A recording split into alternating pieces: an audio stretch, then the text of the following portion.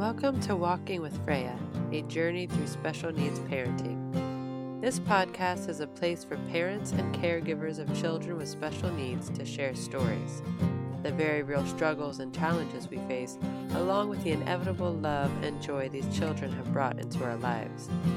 This is a place for unapologetic honesty, well-intentioned laughter, and endless support. A safe place for us to learn, share, discuss, and help each other navigate this often unexpected journey. Be kind, be supportive, and when you can, keep the humor. My name is Annie, and welcome to Walking with Freya.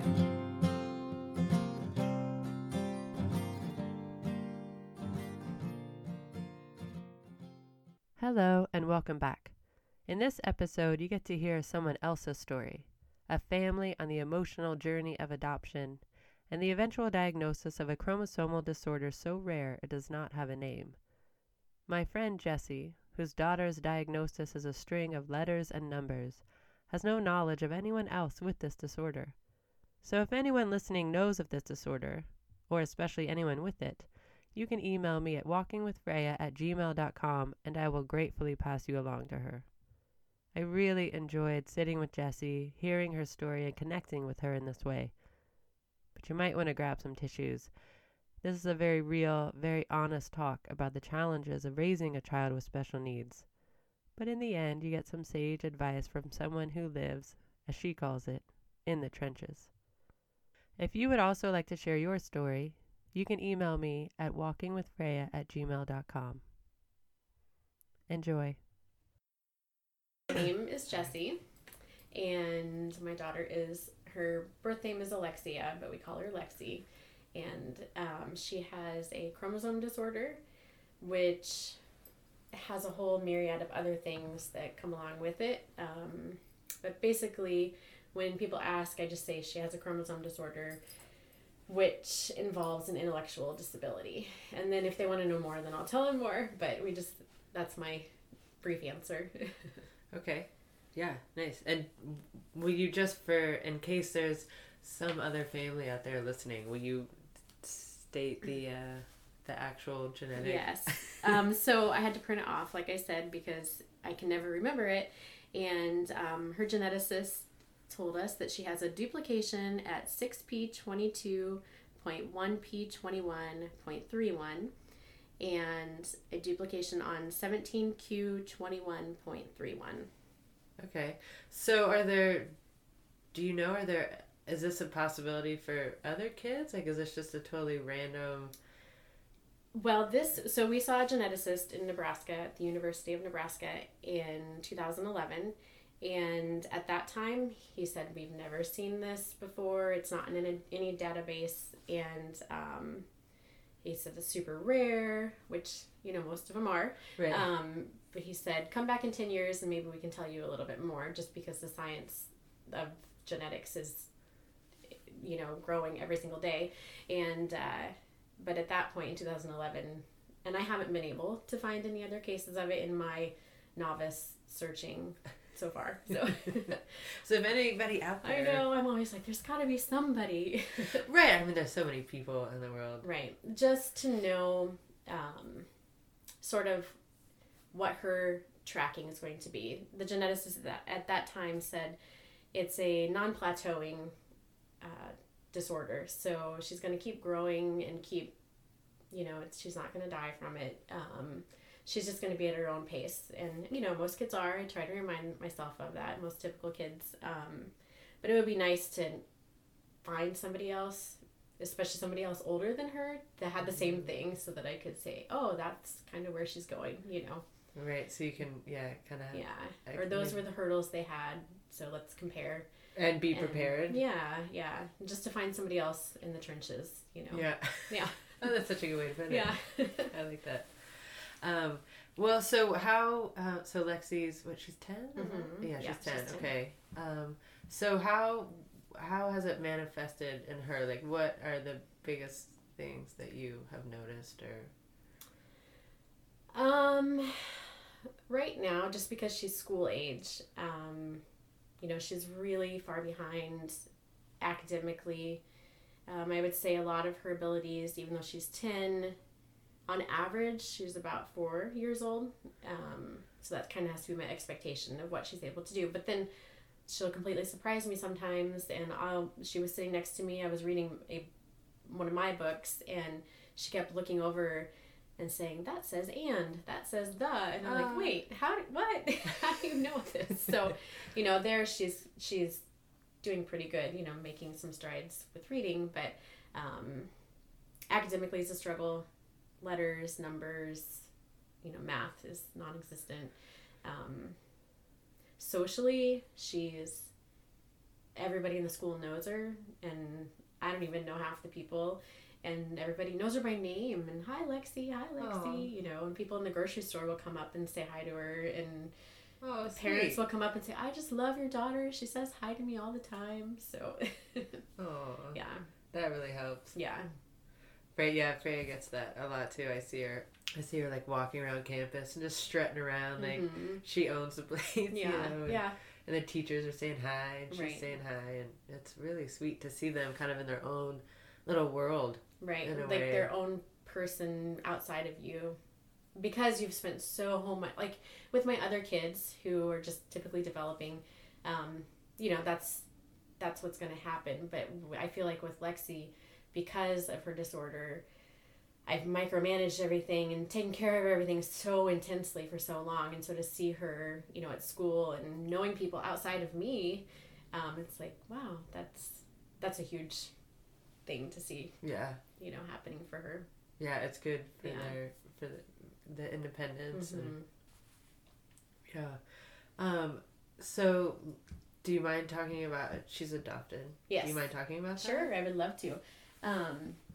It's an open adoption, and we just decided, we had 3 kids, and we're like, oh, what the heck, let's have another one. And after my last pregnancy, I wasn't able to have more kids, and so we just, obviously, adoption was our option, and we lived in San Antonio at the time, and somehow hooked up with an agency in Washington State, and her birth parents picked us, and it was a fairly quick process. We were warned by our social worker, it's going to be a long time, especially because you have other kids, but it happened fast. And so she was due in January, and probably 2 weeks before she was born, her birth mom called us and said that she had decided to parent and keep Lexi, and which was obviously devastating. Oh yeah. But kudos to her. She was 15 and wow. Had her own stuff going on, and so we wanted, that's a huge thing. And but she called me and told us, and so I said, well, hey, I have my plane ticket to come out. Can I still, because I was going to try to be out there for her birth, and so I said, can I still come out? And she's like, sure, come on out. So I flew out and took her and the birth dad out for dinner. And then I got a call at like 2 a.m, and she had gone into labor. So I was able to be there when Lexi was born. And so she was born at 8:30 in the morning, and it started snowing right after she was born. Which is always something I like to tell Lexi, just a little special thing. And anyway, so I was there for that, took lots of pictures, and this whole time you knew, this isn't my baby anymore. Yeah. Wow. Which I think it was also surreal, like I don't think it really hit me. But sorry. No, it's okay. I can get some... Hold on. Yeah, no worries. Yeah, this is intense stuff. I mean, any meeting I have about Freya, like I go into tears. Yeah, talking about it is so just so like emotional, like just draining, like I was telling Greg, we go through our day to day. You just do your day to day, and you don't even think about it, but those times like when she has her appointments at the regional center and they ask you so many questions and you're just like, oh my God, this is really hard, and but you want to do it. I don't want to ignore the hard part of it either. So it's just complicated, as you know. Yeah. But anyways, so I think her whole birth like me being there was super surreal, and it was hard. It was so hard, because I'd had 3 kids already. I was like, I'm a good mom. I know what I'm doing, you know. And so to see her birth mom, who'd never had kids, and she was young, and it's like, oh, she's hungry. You need to feed her now, you know. And it was hard for me just to step back and zip my lips and like, she's got it. She's fine, you know. And so I think she was in the hospital for 2 days, and then I was able to see her at the house she was staying at before I flew out of town to go back home. And it was hard leaving. Like, I remember being in the plane, looking out the window and flying over Mount Hood, and thinking, like, I'm never going to see her again. Oh. You know, this is, like, that's it. And, but in a way, it gave me closure, just saying goodbye to her. And so when I got home, you know, after a couple of days, I was like, all right, let's call our social worker, and let's get the process going again. And Greg had a harder time because he wasn't able to see her and hold her and say goodbye, you know. So fast forward 3 weeks, and I got a MySpace message from her birth mom. It was a Saturday, and she said, I can't do it anymore. I'm going to take Lexi to the agency on Monday, and so if you guys still want her, I would love for you to have her. And so, of course, I'm like, write her back as fast as I can, you know. Wow. Like, yes, of course. I don't even think I told Greg, you know. I just like, yes, and then I went and found him. And so literally Monday morning, so we were in Central Time Zone, you know, and so everything opened later here on the West Coast. And so, you know, it was like 10 o'clock at home before the agency opened at 8. And we were just like, I'm ready to go. We were already on the phone trying to get an airline ticket. And it was one of, like in the movies, just like, throw everything in the suitcase and go. And like, just don't even think about it. So, I took Nora with me because she was 2 at the time, and so I could bring her on my lap. And so we flew out and went and picked her up, like went to the agency, and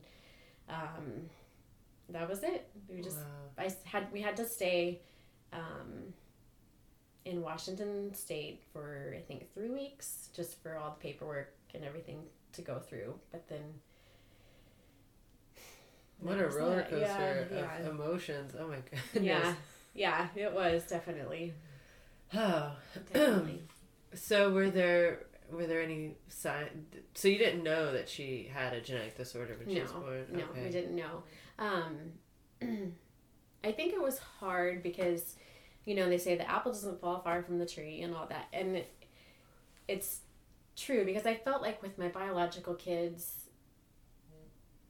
I could kind of like compare them as babies, you know, and say, oh, well, Grace is my oldest, and so Jack came along, and I could compare like developmentally what he was doing because of what I had been through with Grace. And so, you know, with Lexi, there were things probably around 6 months that felt a little off to me, but I never like put 2 and 2 together really, or thought a whole lot about it, just because I was like, well, I don't know like what I don't know, you know. Mm-hmm. She's a completely different person, right? You know, yeah, and so I couldn't compare like, oh well, Grace was doing this, you know.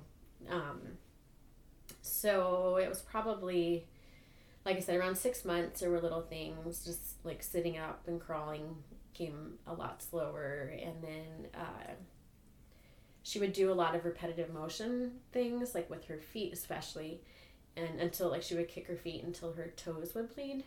And so that was like the first thing I remember. She was 8 or 9 months, and I went in to her crib, and there was blood all over her crib, and I'm just like, what happened? You know, and I'm like pulling apart everything and searching, like, what's going on? Why are you bleeding? And pulling off her clothes, and then I discovered that her little baby toes were raw, and then so I just kept an eye on it, and then I realized like she had been just kicking and kicking and kicking until her toes started to bleed. And so that was kind of the first like, something's not right. And then but really around a year, when walking and those kind of things weren't happening, that's when I got in touch with Easter Seals and through her pediatrician, and we started some physical therapy and some occupational therapy. and just kind of more testing and seeing Okay. what was going on. So she was getting the therapy and stuff before diagnosis? Yeah, she cool. was. So at that time, she started the PT and the OT with Easter Seals, and they still, they were like, well, we don't know, every baby's different. And that was the thing that people told me from, like I said, 6 months on, and I would go to the library story time with my friends, and then we'd go to the park and play afterwards. And I remember like talking about it and or go to church, and I'd maybe mention something to somebody just kind of offhand, and like, oh, she's doing this, it's really weird. And that was the phrase that everybody says, like, well, every baby's different, and it's true, but there's a point where you have to look beyond that, and so I try really hard not to say that to people, or if I do, I say, well, every baby's different, but trust your gut. And I think that was what I kept coming back to. It's like, I knew that something was off. And so around a year, when she wasn't really walking, and I mean, she would scream bloody murder when we would make her, like, just let's hold her hands and try to help her walk or even stand up. And it was just like we were torturing her, and it breaks your heart, because we're not doing anything. We're just trying to help you stand up and do these developmental things. And it was heartbreaking. And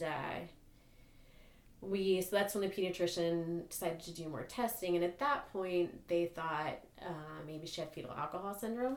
And because it was an open adoption, I was able to ask her birth mom, and she was able to and I love the fact that it's open, because especially at that time when we were trying to figure out what was going on, she was really open and honest with us. And to say, yes, I did drink alcohol, or yes, I did do this and that when I was pregnant. And, she would think of stuff and send me a message and just say, hey, maybe this is why, Oh, wow. And yeah, so that well, was good really, for her for not like feeling shame and needing, like, she needed to keep it like she didn't want to, that's great that she was honest and open about it. Yeah, totally. Yeah, totally. Yeah, I was really like, because that's a huge piece of the puzzle, and I felt like that was a lot of good information that we could bring to the doctor. And without her birth mom being willing to, because she didn't have to tell us that, right. And she did. So it was really, that was a big deal. So they thought fetal alcohol syndrome, and we were in the process of getting in with a specialist in San Antonio, but like everywhere, medical offices take forever to get into, and we never ended up following up with that because Greg had gotten out of the Air Force, and so we moved. So we were in the middle of, by that point she was 2, and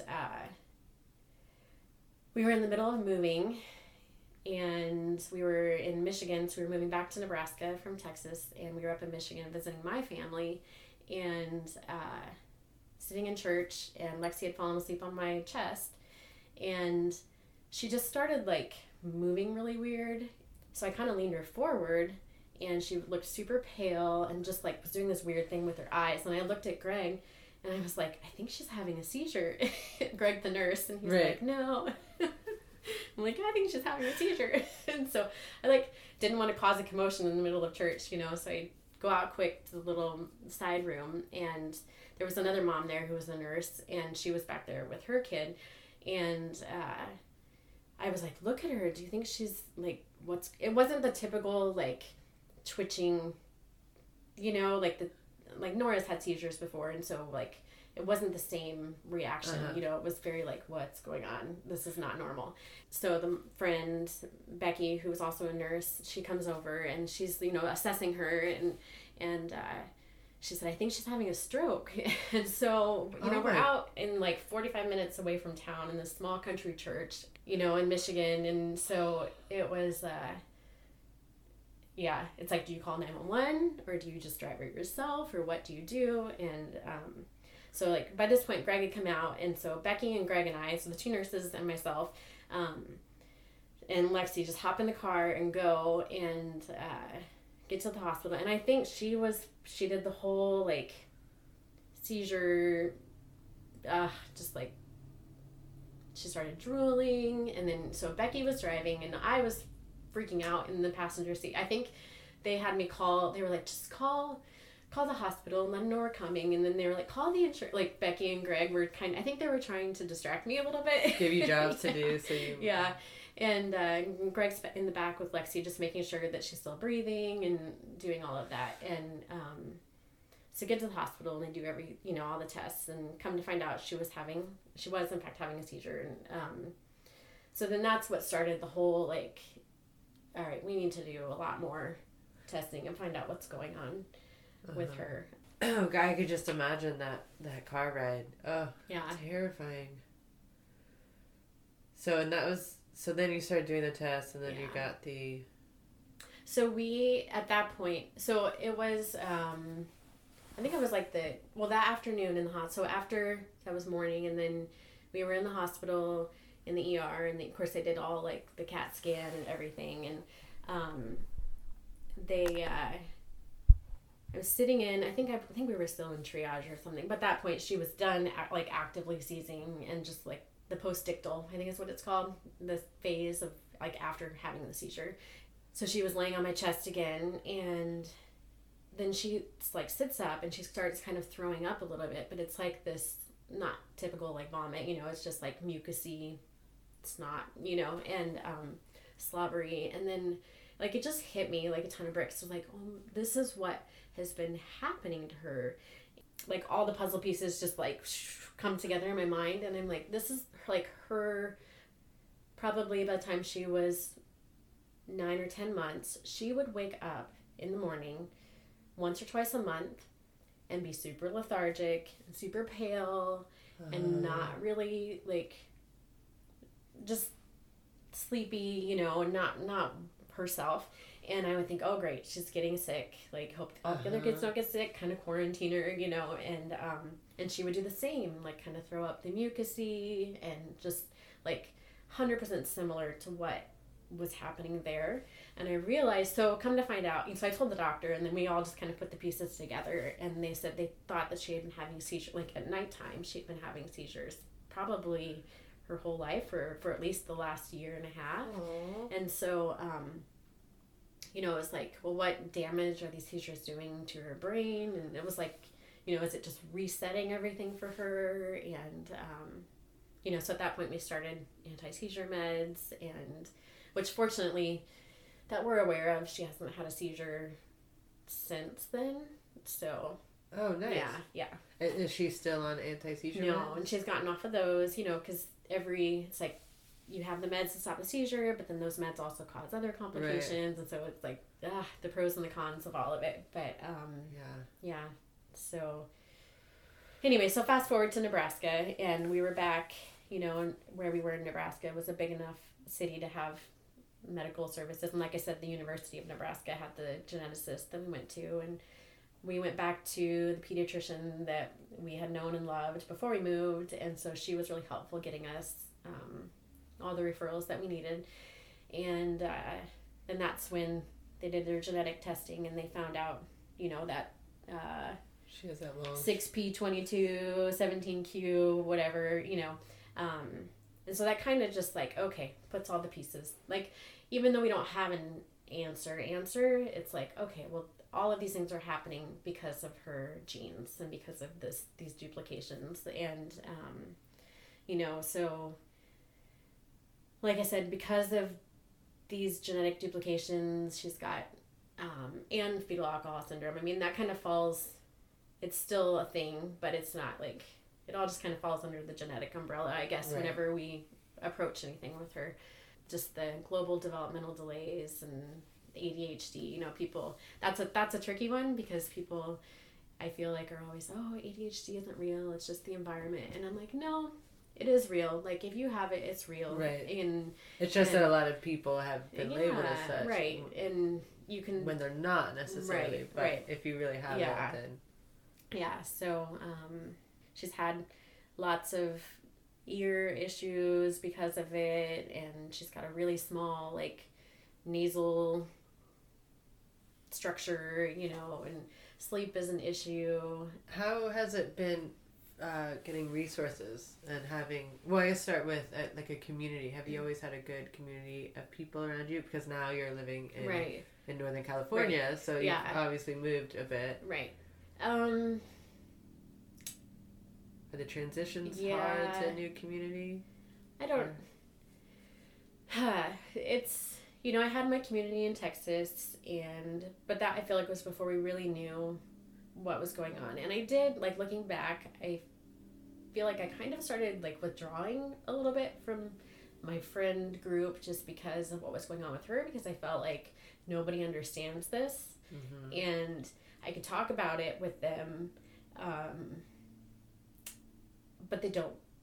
They can sympathize, but they can't empathize with it. And they can say, "Oh, that's too bad. That sucks." It's like, yeah, it does. But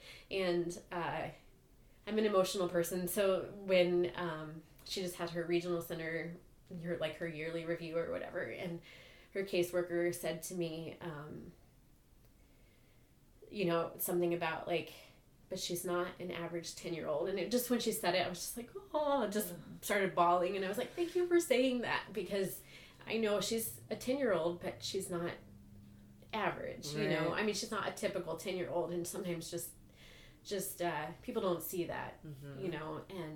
And especially because she's cute and she's sweet and she's so lovey, and so people see that and I'm like, oh, that's great. Like, she is all those things, but there's all of this other stuff that and I want people to see that. It's not that, it's not that I don't want them to see that, but I feel like there's been a lot of work to get us to that point, and so in Texas, I felt myself kind of pulling away from people, and then we ended up moving, and then we were in Nebraska for a year, and I definitely, before we moved out here, and I definitely totally secluded myself there because it was just too much. Like, stopped going to church, didn't really reconnect with old friends. I probably hurt a lot of people's feelings because I didn't make that effort, but sorry. That's okay. That year in Nebraska, that was when she got this diagnosis. And before, we did,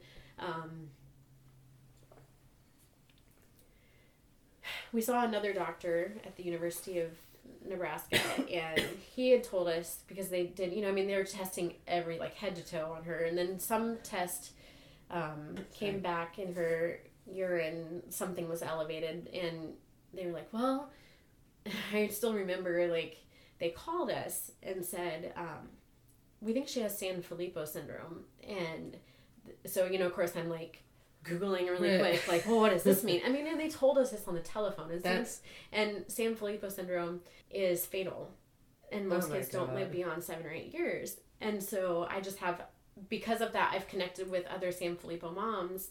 And I have a good friend whose daughter just died. And, so they tell me this on the phone, and I'm like, my daughter's, and we were living with that for probably 2 weeks. And, so I definitely was anything beyond my little, home bubble was too much. So, that's so anyways, traumatic. Yeah, it was hard, and I feel, I guess grateful that we moved past that diagnosis, but it was just a really hard time just being there. And then moving here, super rural, but maybe it's what we needed for right now, just because we had, she's stable, there's nothing traumatic happening, she's beyond the seizures, and she's progressing, and there's nothing huge going on with her, so it feels like, oh, things are fine. But it's all still there, but it's fine. So so when I met you, and I was like, yay, it's another mom, like I said, in the trenches, she gets it. I could say, I'm super frustrated because there's no speech services, and you can commiserate, and oh yeah, I get it totally, or OT is failing her, or the schools are, they don't have enough staffing, or they're trying to put too many of their special ed kids together, and they don't have enough special ed teachers. It's been, and so many times I say to Greg, if we just lived in a bigger city, sometimes I feel like we're doing her a disservice, because if we lived in a bigger city, we would be able to have more for her. So yeah, that's one of the hard things about living up here. And I definitely, in the beginning with Freya, we were going down to San Francisco a lot, but now kind of the same thing, at least for now. Like everything is pretty mellow and it works, and we just go down there twice a year. You know, one of my closest friends lives down there, so it works. Right.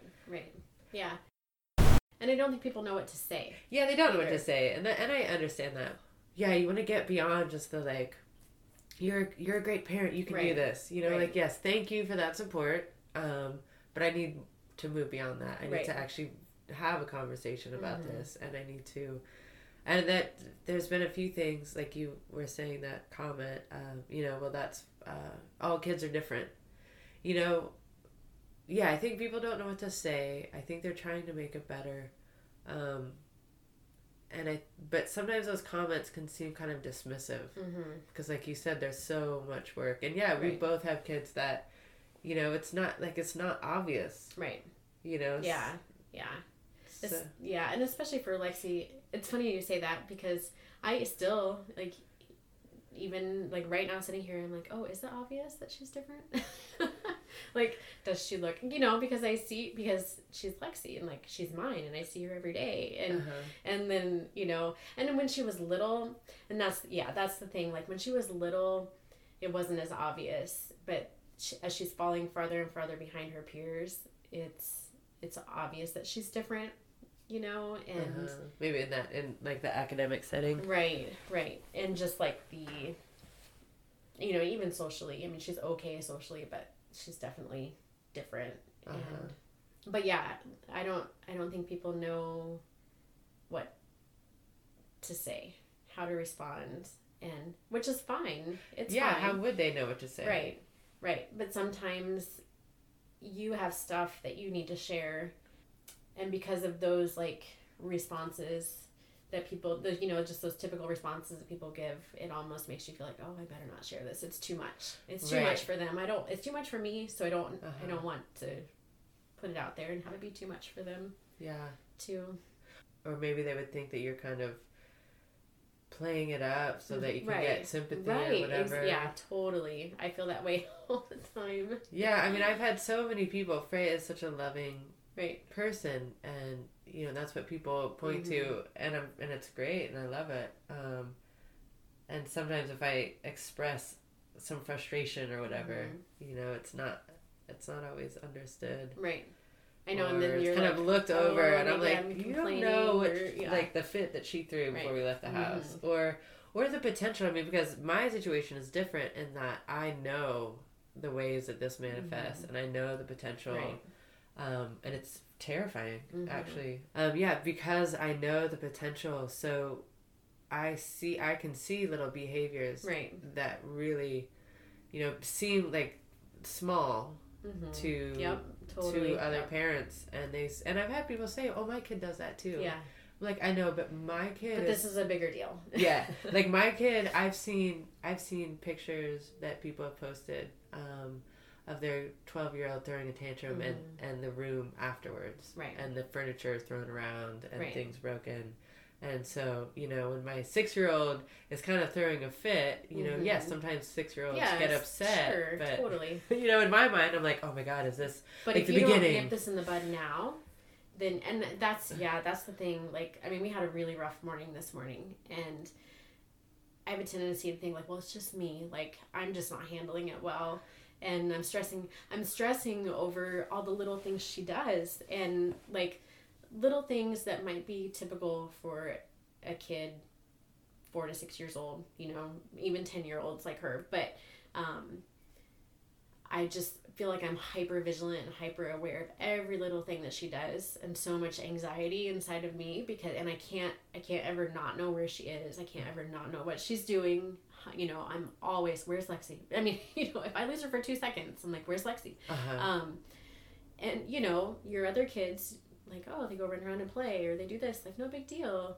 But with her, you always have to be like catching those little things, because you know and you see, and even though I don't know where because I haven't met anybody else with the same genetic makeup as her, I don't know where she's going, but I feel like it's so important for me now to make sure that all the little, I mean, even stupid little stuff like hanging up her shirts. We're working on like putting away her laundry, and I'm so hard on her. Like, just the other kids might like, yeah, I put my laundry away, Mom, and I go in and they've stuffed it in their closet, and she does that, and I'm like, Lexi, you need to do it again, and I feel like a big meanie, but I also feel like it's so important right now to just keep these little things in check, because 10 years from now it's going to be huge.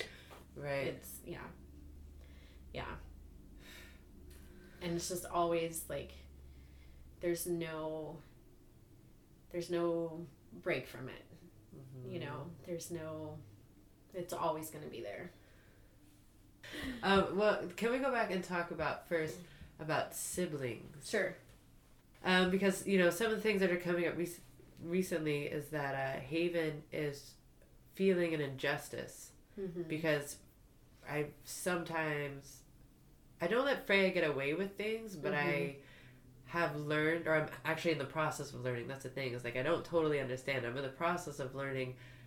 Freya's got a slower, she's process is slower, doesn't understand things quite the same. So I'm having to kind of shift how I parent her, and Haven at times sees that as like an injustice. Right. And so we're in the midst of that, I guess. I don't have any answers, but just how does that work at your house? Like, are you having issues like that right now, or? Yeah, I think, so it's funny how they're all so different with her. Like, Grace is my oldest, and she'll be, if I ask her to watch Lexi, she's like, yep, got it. And, she knows her nighttime routine and everything, and she'll be so sweet and so helpful with her. And then other times it's just like, whatever, I don't care about her. She's getting on my nerves, I mean, a typical teenager, so that's fine. And then, so I feel like with her, it's all or none. And then with Jack, him and Lexi just butt heads to no end. And I think he's a lot like me, and just he's so in tune to everything that she's doing, and so he wants to just micromanage her, and and I'm always reminding him, Jack, let me be the mom, let me be the mom. Oh my God, I say that all the time. Yeah, and I'm like, if you want to be the parent, sweet, I'm gonna go out, but like, let me be the parent. And I know he has good intentions, totally. Like, sometimes it's scary, because what you hear them say, like things that you would say, and you're like, oh, do I really sound like that? I'm such a big meanie. But I almost feel like he just steps up to like eating is a big deal for her. Mealtime is a struggle for us, and so like he'll say things that I say, and sometimes I wonder if he's doing it like because he thinks he's helping me, and I don't know. So there's that with him, and I try not to leave those two alone together very long. And then Nora, who's 11, so she's a year older than Lexi. She's so patient and just so caring, and just like, come here, Lexi, come play with me. Come here, Lexi, come read with me. And just always. And I'm like, oh, I want to be like you. Why can't I be like you? Like, you have so much compassion, But as far as, I try to keep things, I don't know, fair, if that's for lack of a better word, between them. And I don't know, we don't have so much like the feeling of injustice between them, but like, because I'm a lot more strict with Lexi than I am with them. But I think the issue with the siblings is just like the amount of stress that I feel like there's this like bubble of stress around every interaction with her. And I don't like that, because like this morning, I said we had a hard morning, and, afterwards to drop her out of school, I'm like, I just don't like that's not me. That's not who I want to be. And that's not my nature. And to be impatient with her and just feel so like anxious and frustrated and stressed out. And I feel like that's hovering over every interaction between the siblings as well. Uh-huh. So, yeah. Yeah, that's stressful. Mm-hmm. And just them trying to, like, when they jump in, I feel like they're just trying to decrease my stress, maybe. I don't know. Maybe I'm totally wrong. But, yeah. Do you ever talk about it as a family? Do you talk about it with them? Some, like, you know, when they're trying to say something happens and they're getting after her and like that whole, like, maybe the parent thing. And I try to explain to them, like, you guys, Lexi's different. Like, Lexi's body, I don't say she's different. I'll say, like, Lexi's body is different. Her brain works differently than most kids. Or, you know, just kind of like, so that they understand, like, oh, she can't do those thers the same way. You know, and I'll even say that, like, I can't think of a specific example, but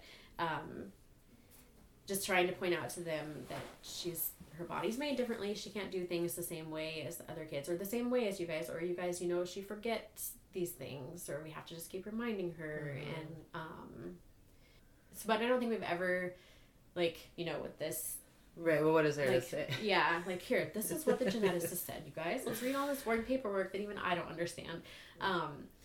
You know, we've never sat down and said, like, she has a chromosome disorder. And I'm sure we talk about it all the time, you know, so it's not something we don't talk about. So I'm sure they've caught wind of things, you know, that way. And all of her doctor's appointments and going down to UCSF and all of that. It's funny, though, because like, with her being adopted, you know, we've talked about that so openly with all of them, so it's not a surprise. And even with her, I feel like she's just starting to get it. And because I really want her to know, and I'm anxious to know that she knows, if that makes sense. Like, I want her to understand that she has a birth mom and that story, but I don't think she quite gets it yet. So I'm like, I can't wait for you to get this, you know. But her last birthday, she turned 10 in January, and she said, and I came out of your tummy.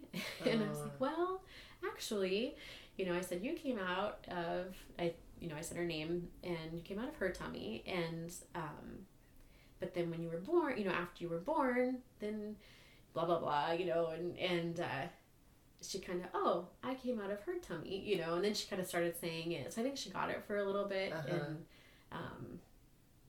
but yeah, so we definitely talk about all of it, but it would be interesting. I don't know. I should sit down and talk to all of them and just see how. I feel like I'm failing them as a mom sometimes, because I think, man, I need to get them all in counseling so they can all talk about all the things and well, be okay. I think that's one of the criteria for being a mom, is feeling like you're failing at it. Yeah.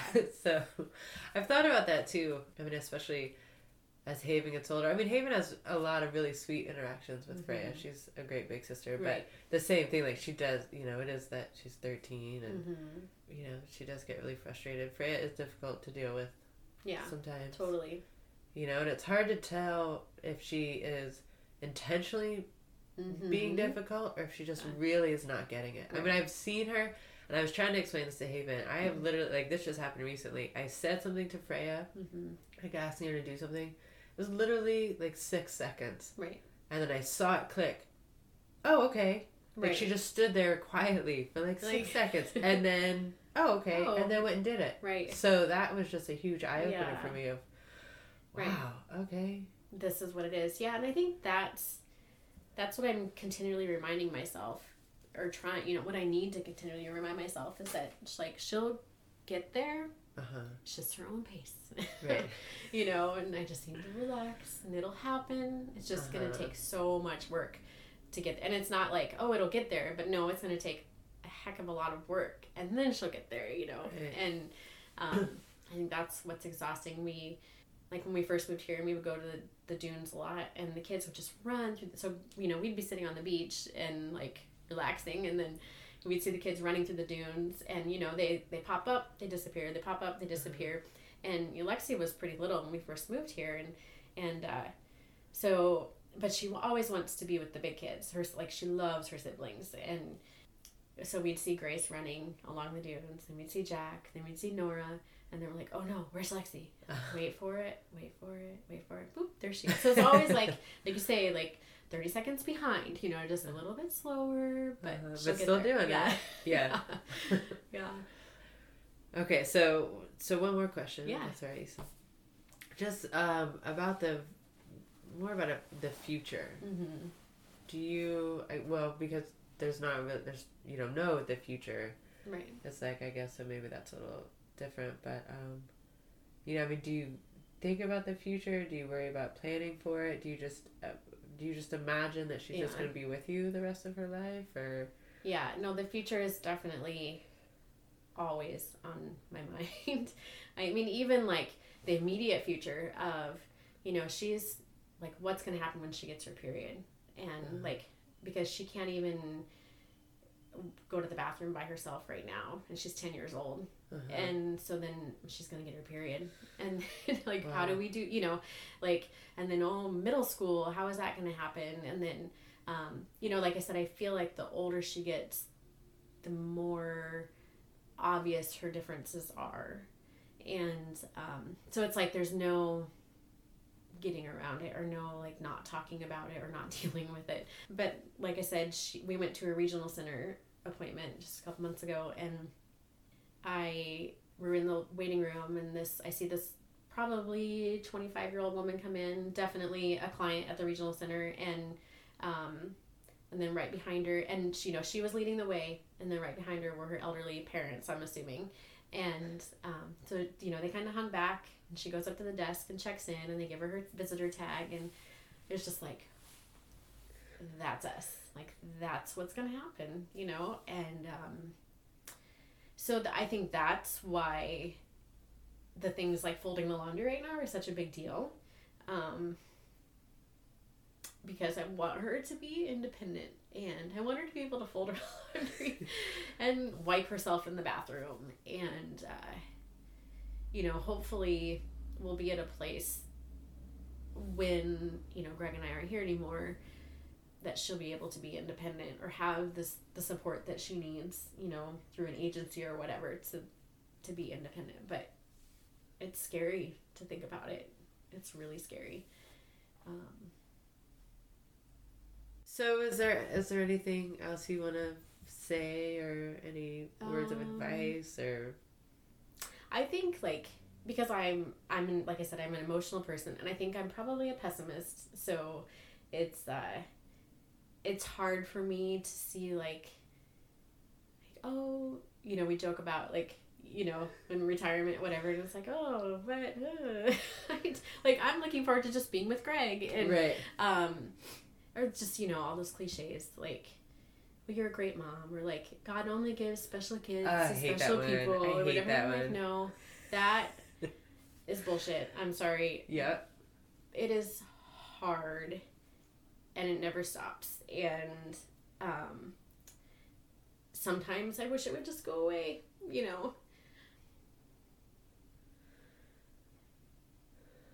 which makes me feel like a bad mom.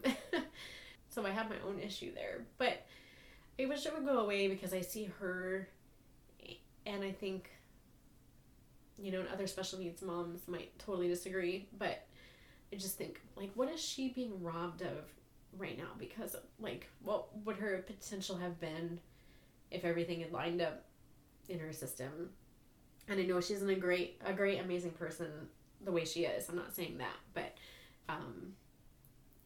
sometimes it's hard for me to just see sunshine and rainbows, and so if I, when I meet other moms or dads or whatever that are in the trenches, it's encouraging, and I want to just say to them, like, yeah, it's hard. This is so hard, and it never stops, but you're okay, and it's okay that you get frustrated, and it's okay that you get tired of all the doctor's appointments, and I'm trying to work right now, and it's hard juggling all of her appointments and a job, and I'm thinking, I don't know how much longer I'm going to be able to do this because of all of what she needs.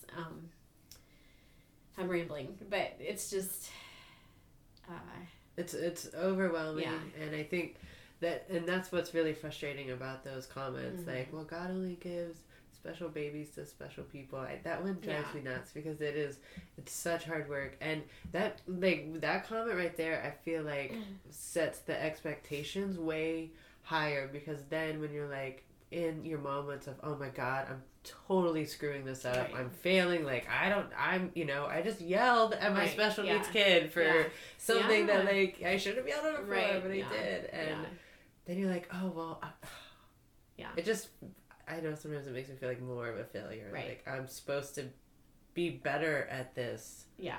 I listened to a podcast on, I don't remember which one it was, one of them on NPR, like, I don't know, it was This American Life or whatever, and Juicervos was the name of the podcast. And it is about, like, special needs. And at the end, somebody, I think it was a parent, they said, all those success stories are great. All those, the kids, because there's so much with autism and everything, and sometimes I feel a little bit like, okay, but what about